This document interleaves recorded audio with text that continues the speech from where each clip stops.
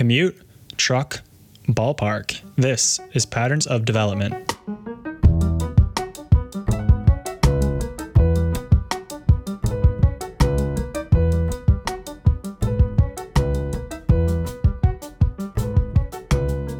Hey everyone, I'm Kyle Gulau, and on this show, Patterns of Development, we take less than 10 minutes each week to deconstruct what's going on in real estate, architecture, and urban planning. And first up this week, people are slow to get back into the office. In fact, I think today Elon Musk just sent an email out to his employees requiring that they be back in the office for 40 hours a week.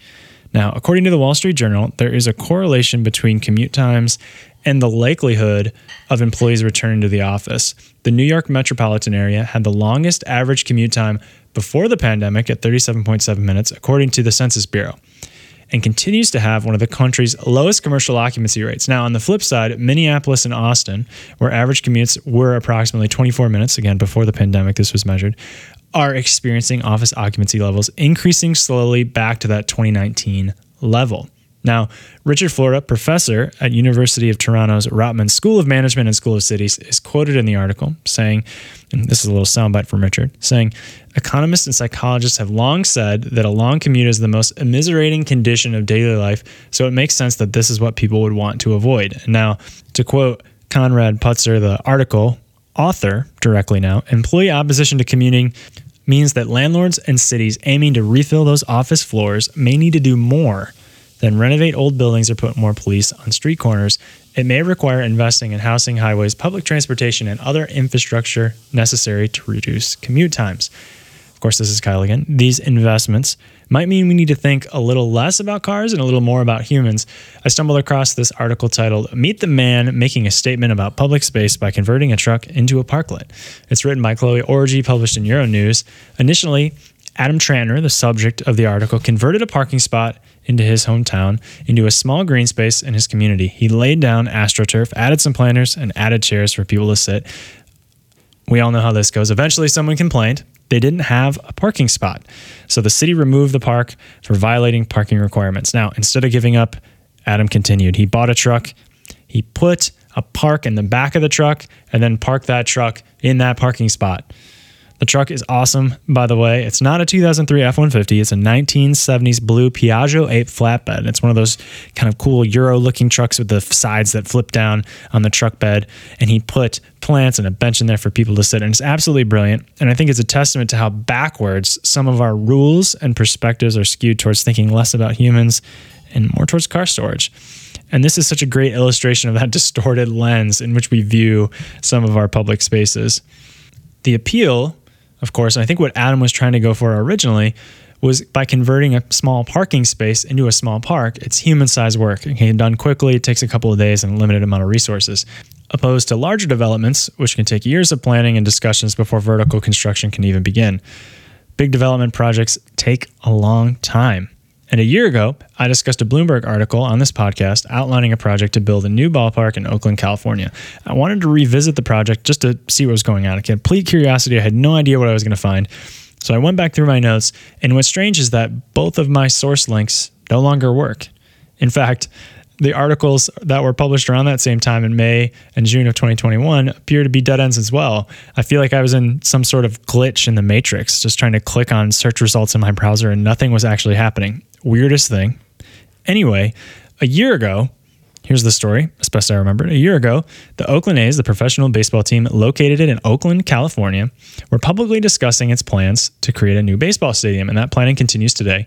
In 2021, Bloomberg reported in the article in which the link no longer works, just goes to a blank page, the A's were estimating their costs at about $12 billion and asking the city to chip in about $855 million via tax increment financing to help with new infrastructure construction like roads, sidewalks, and other transportation improvements. That number, 855 of 12 billion, is approximately 7% of the total project spend. So let's play this out. The team comes to the negotiating table and says, well, we could leave. Oh, don't worry, we won't, but we could. So let's make a deal. And it's not a hollow threat. Teams could leave and have left. Most recently in professional football, the St. Louis Rams became the Los Angeles Rams. In fact, Major League Baseball even released a statement during the negotiations saying that they were concerned with the rate of progress and that the current stadium is not a viable option for the future of baseball in the city. So the team says, in this metaphorical table, in this conference room, in this metaphorical negotiation. Hey, why don't you give us the best incentives and we'll stay? Oh, and could you hurry up, please? It's a nice little dilemma for city staff. Now, a couple of things have changed since 2021.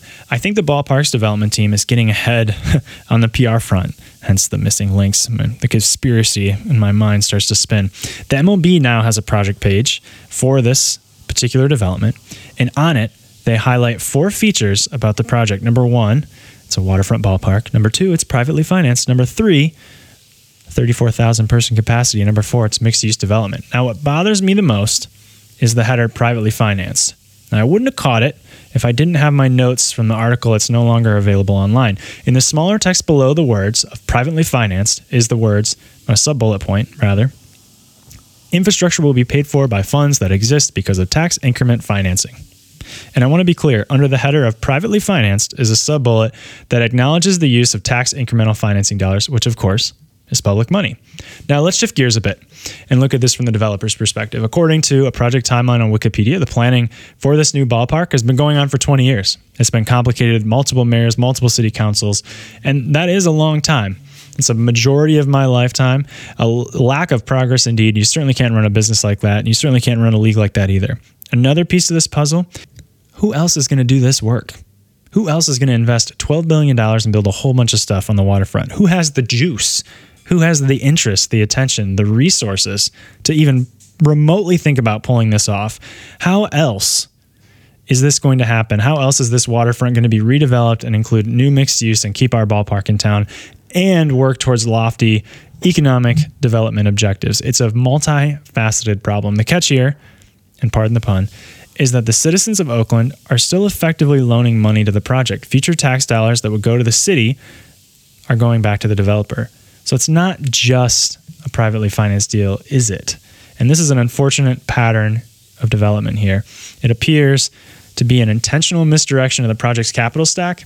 Why do you think developers are a go-to for bad guys in movies and TV shows these days? Sheesh. Which leads us to our patterns of the week. Number 1, consider ways to reduce commute time as part of a strategy to revitalize your central business district. And hey, maybe there's an opportunity here for Oakland to get the most out of its $855 million investment right there. There we go. There's an idea. Number 2, there's always that guy. You know what I mean? That guy. If you can't turn a parking spot into a park, then let's turn a car into a park and park that car in a spot. Sounds like a ridiculous SNL concept about something in a box. Anyway, number 3, development is not transactional. It is 100% relational, and one of the easiest ways to ruin a relationship with your community, any relationship, is to be deceptive. And in this example, being deceptive about public incentives that you're receiving for your project. That's all for this week. Talk to you soon. Thank you for listening to Patterns of Development with me, Kyle Gulau. I hope you enjoyed considering real estate, urban planning, and architecture in this quick 10 minutes. If you like what you heard, please share with a friend or leave a rating and review. That helps signal to others that this is worth their time. A special thank you to Rafi Bushman. His song Look Up is the theme for this show. He's an incredible musician and everyone loves his music. You can check him out wherever you stream yours.